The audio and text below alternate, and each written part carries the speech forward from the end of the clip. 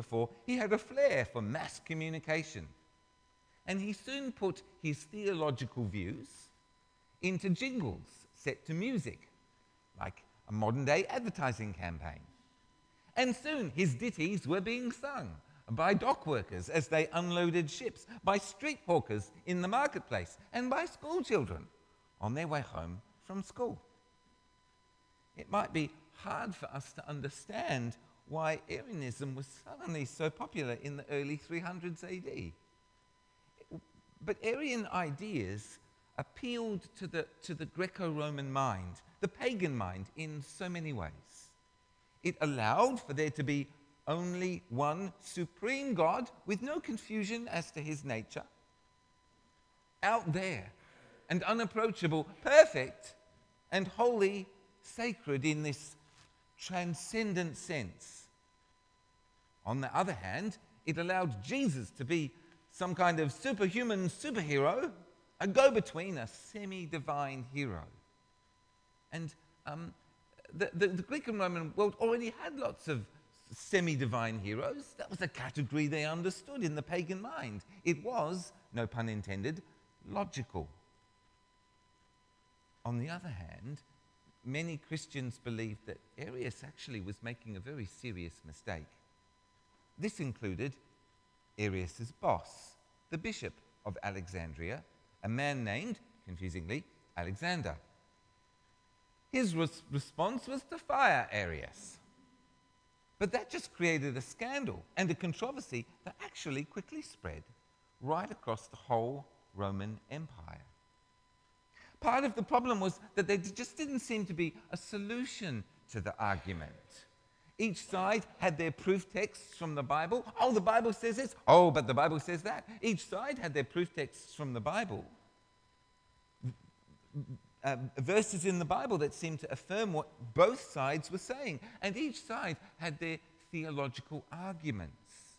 Arius argued that if his opponents were correct, then there were two who were divine. Both Father and Son were divine, and therefore there had to be two gods, not one. But Christianity had always understood itself to be part of the great Jewish monotheistic tradition, the most fundamental teaching of which is that there is only one God. And his opponents argued that if Arius was correct, then the word of God was not divine. Yet the church, right from the beginning, had worshipped Jesus as Savior, Lord, Judge, and God in every way. That Jesus is divine, that Jesus is God with us, is the most basic and most central Christian belief. And Arius was denying that. The controversy became very public and very heated. In Alexandria, there were marches in the street with people chanting Arius's theological refrains. In Constantinople, according to one bishop, conversation everywhere was about this theological dispute. That bishop wrote, "If in this city you ask anyone for change, he will discuss with you whether God the Son is begotten or unbegotten. If you ask about the quality of the bread, you will receive the answer that God the Father is greater, God the Son is less. If you suggest that a bath is desirable, you will be told that there was nothing before God the Son was created." Well, as soon as Constantine became emperor of the entire Roman Empire in AD 324, the first thing he did was he wanted to settle this dispute. He saw this theological controversy as a threat to the unity of his brand new and all-shiny Roman Empire, and he wanted it settled. So in AD 325, he called a council of all of the bishops from all of the cities right across the Roman Empire.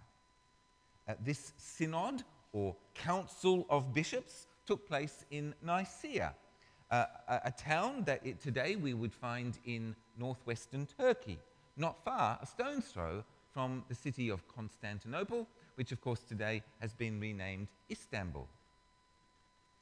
For the bishops present, some 300 plus of them, this whole thing must have just seemed like the biggest of miracles.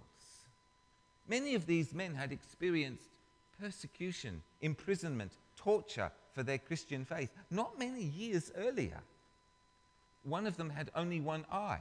Another had lost the use of his hands through torture. Now they came, not walking and hiding in secrecy, but now they came riding in comfort, all expenses paid by the emperor. One bishop, recalling the council, wrote, "No bishop was absent from the table of the emperor. Bodyguards and soldiers stood guard with sharp swords drawn around the outer court of the palace. But among them, the men of God could walk fearlessly and enter the deepest parts of the palace.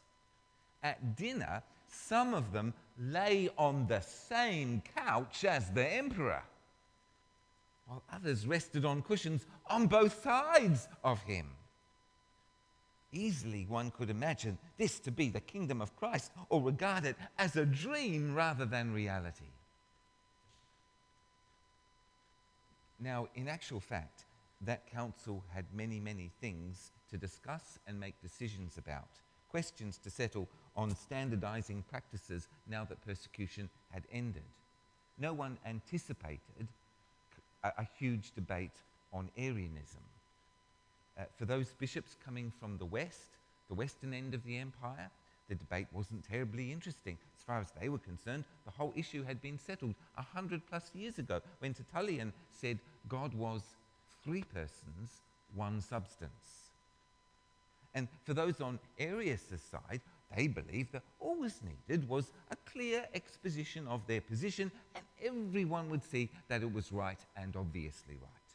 So nobody was expecting a big hubbubaloo. But when a certain bishop named Eusebius of Nicomedia got up to make just such a presentation, the reaction of the other bishops present was precisely the opposite of what they'd all been expecting. The idea that the Son of God was a creature, no matter how high or exalted a creature, provoked hostility and anger and shouts of, "You lie!" and "blasphemy!" and "heresy!" And apparently he was shouted down, and his speech was torn from his hands and ripped to shreds and trampled underfoot.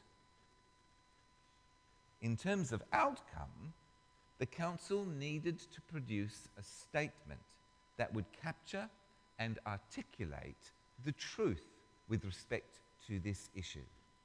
And it came up with a statement, and it was worked and reworked. There were changes to be made, but the statement would come to be known as what we would call the Nicene Creed.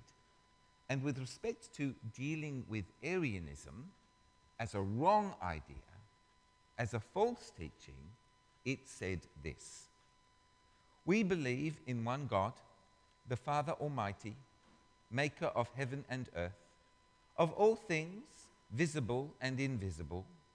We believe in one Lord, Jesus Christ, the only Son of God, eternally begotten from the Father before all ages, God from God, light from light, true God from true God, begotten, not made, of one essence of the same essence, or of one substance as the Father. Through him all things were made."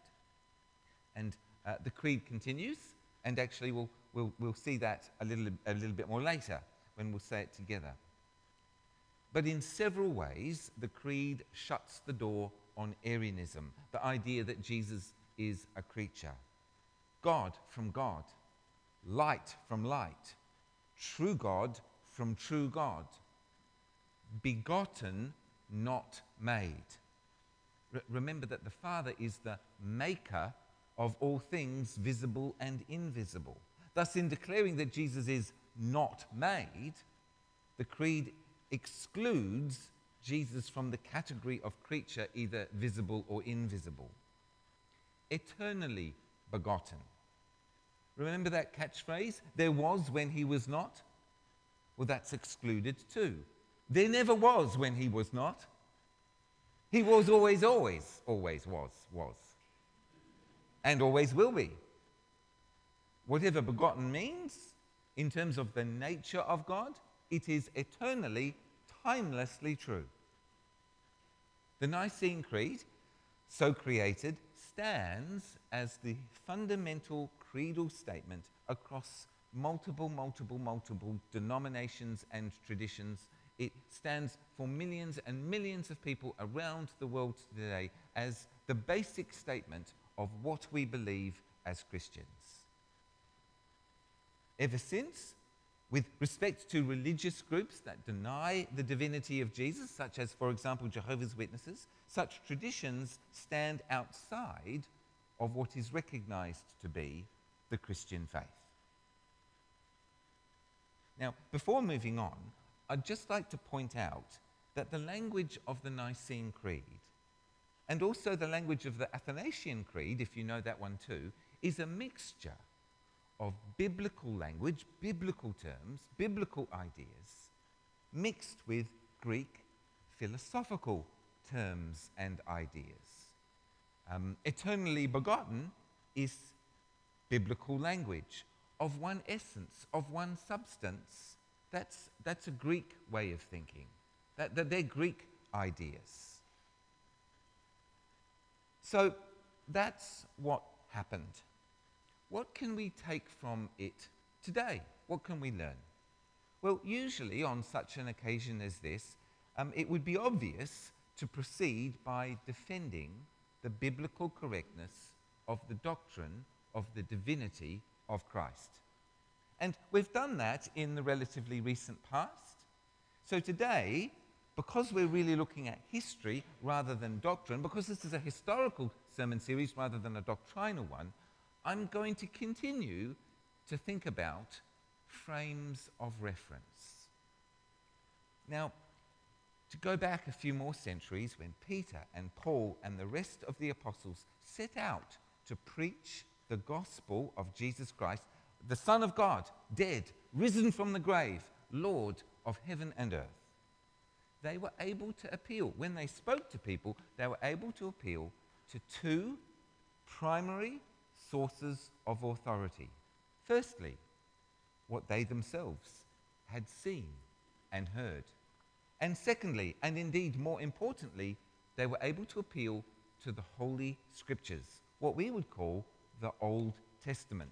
The law, the prophets, the wisdom literature, what it said about the Messiah. And as you may have noticed from the book of Acts, when Jews and God-fearing Gentiles wanted to check or appraise Paul's claims, they searched the Scriptures to see for themselves. But as mission to the Gentiles progressed, the apostles and the evangelists, they encountered people who had no knowledge or interest in Hebrew Scriptures. To these people, Christians were just ignorant atheists because they had no visible gods, no statues or idols to bow down in front of. And talk of the Scriptures was meaningless. I don't know that book. I don't care about that book. And in the book of Acts, when Paul preaches to the Greeks in Athens, he appeals to Greek literature and to Greek philosophy, not to the Old Testament. Now, some ancient Greek philosophers had taught that above the entire cosmos there must be a supreme being, an unknown God who created everything. And some of those Greek philosophers even postulated that the gods that they knew, Apollos and all of their gods, they could have been perhaps just human inventions. This was indeed the basis of Paul's gentle argument in the what do you call it, Steph? In the marketplace in Athens that day. He said, "Your unknown God, I'm here to introduce you to him. This God, the real God, does not live in temples, nor is he to be known by statues, for he is knowable, and in fact not far from any of us. He is easy to know. For even as your own philosophers and poets have said, we are his children, and he looks after us. And what happened after that is that in the first few centuries after, Christian evangelists and apologists, finding that such appeals to Greco-Roman sources of authority, their philosophies, their literature, finding that that was a fruitful way of going in terms of helping people to understand who Jesus is, they began to talk about God more and more in ways that had more to do with Greek philosophy than with biblical revelation. Words like immutable, impassible, God as perfect being, what might that look like? Fixed, etc., etc., unchanging. So then, fast forwarding to the time of Arius, when he began thinking about the Word of God, the Logos of God, he was already thinking in terms of Greek philosophical categories rather than biblical ones. He wasn't talking about the Word of God as we'd recognize from, say, John chapter 1 and other places in the Bible. Rather, he was talking about the Word of God using terms that Greek philosophers would have understood when they spoke about the Logos of God. Several years ago, I found myself watching a Muslim evangelist on YouTube. And he was teaching a group of Muslims about how Christians are wrong when it comes to the divinity of Christ. He referred to Jesus, he referred to that story from Mark chapter 11 of Jesus cursing the fig tree. What happens is that Jesus sees a fig tree in the distance, and he goes to find out if it had any fruit on it. When he reached it, he found nothing, because, as Mark tells us, it was not the season for figs. He then cursed the tree. The next morning, traveling into Jerusalem by the same route, the disciples saw that the tree had withered from the root. Now, if we were going to think biblically about that story, using biblical categories and biblical assumptions, we'd see that that story is about how Jesus is God with us, and that the history of national Israel is about to reach its climax and fulfillment. Thinking in biblical categories, that's plainly what's going on there. But the Muslim evangelist's point was not that. Rather, he said this. He said, Jews, Christians, Muslims, we all believe that there is one God. And God is omnipotent, all-powerful, omniscient, knowing everything, omnipresent, everywhere at once. Now, in actual fact, those terms, omnipresence, omnipotence, omniscience, they're not Christian, Jewish, or Islamic terms. Rather, they spring from Greek philosophy. But this particular Muslim evangelist, borrowing those ideas from the world of Greek philosophy, made this point.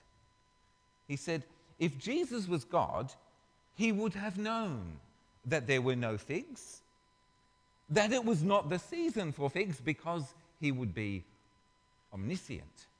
If Jesus was God, he would not have to travel from one place to another in order to determine this before he would be omnipresent.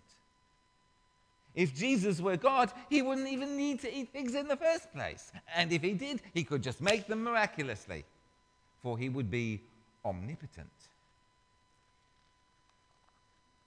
Proven 3 ways Jesus is not God. Now, actually, his reasoning is watertight, but his conclusion is wrong. Horribly wrong. Desperately wrong. Dangerously wrong. His use of non-biblical categories to try to understand the Bible had defeated him, blinded him. He was not thinking biblically. In much the same way, the Arian controversy arose from people, Arius and his followers, using non-biblical sources of authority to try to understand the Bible and its message. And when we do that ourselves, we should at least be aware of the fact that that's what we're doing. It's not necessarily wrong, as Paul shows us in the Areopagus, but it can be, as Arius shows us, actually very dangerous. You might be thinking, when do I do that? What might that look like? Well, here's an example. I love psychology. I think that psychology has given us, in the last century or so, amazing insights into how we tick, how we work on the inside. And many of those insights are useful to me in ministry. Now, whilst Hollywood and perhaps some of us might like to poke playful fun at psychologists from time to time, the plain fact of the matter is that psychology is a major recognized authority in our world, whether we like it or not. Psychology is an authority that actually most of us bow to, whether we're aware of it or not, and in a variety of ways. Our language is now filled with psychobabble. For example, I get really OCD about that. Well, no, you don't, not unless you've been clinically diagnosed. I have an avocado fetish. Oh, no, you don't. Or at least I certainly hope you don't. You just really love avocados. She's been really acting out lately. No, she hasn't. Actually, she's been behaving very badly and needs firm correction and discipline. I'm in denial about that at the moment, a statement that shows that you aren't. A temptation in our age for pastors is actually to fill our sermons with psychobabble in order to sound authoritative. Listen for it, and you'll hear it yourselves. The purpose-driven life? Oh, I hope not. I want to be led by the Spirit, not driven by a purpose or even a porpoise. Ever heard a sermon on forgiveness that went on and on about baggage and letting go and bitterness and how it would eat away at you? Well, psychology has some wonderful insights into forgiveness, just like it has some wonderful insights into all kinds of things. But for me, as a pastor, it is critical that I think biblically about forgiveness before I bring in insights from psychology. For example, the question, have you forgiven yourself? Well, that might have some meaning in some contexts, but for a Christian to speak in such language means that they haven't understood what forgiveness is, who Jesus is, or what the work of the cross is. For it is impossible, biblically speaking, to forgive yourself in exactly the same way that it is impossible for you to owe yourself money. And in much the same way, forgiveness, biblically speaking, has nothing whatsoever to do with feelings. If you wait upon your feelings, you'll be blind to the fact that God commands us to forgive everybody, everything, immediately and without exception. And that if we disobey, we are outside of the terms of the covenant. If pastors depend upon psychology rather than the Bible as their ultimate authority, they'll misunderstand the Bible and teach things that are dangerous nonsense. Just like Arius.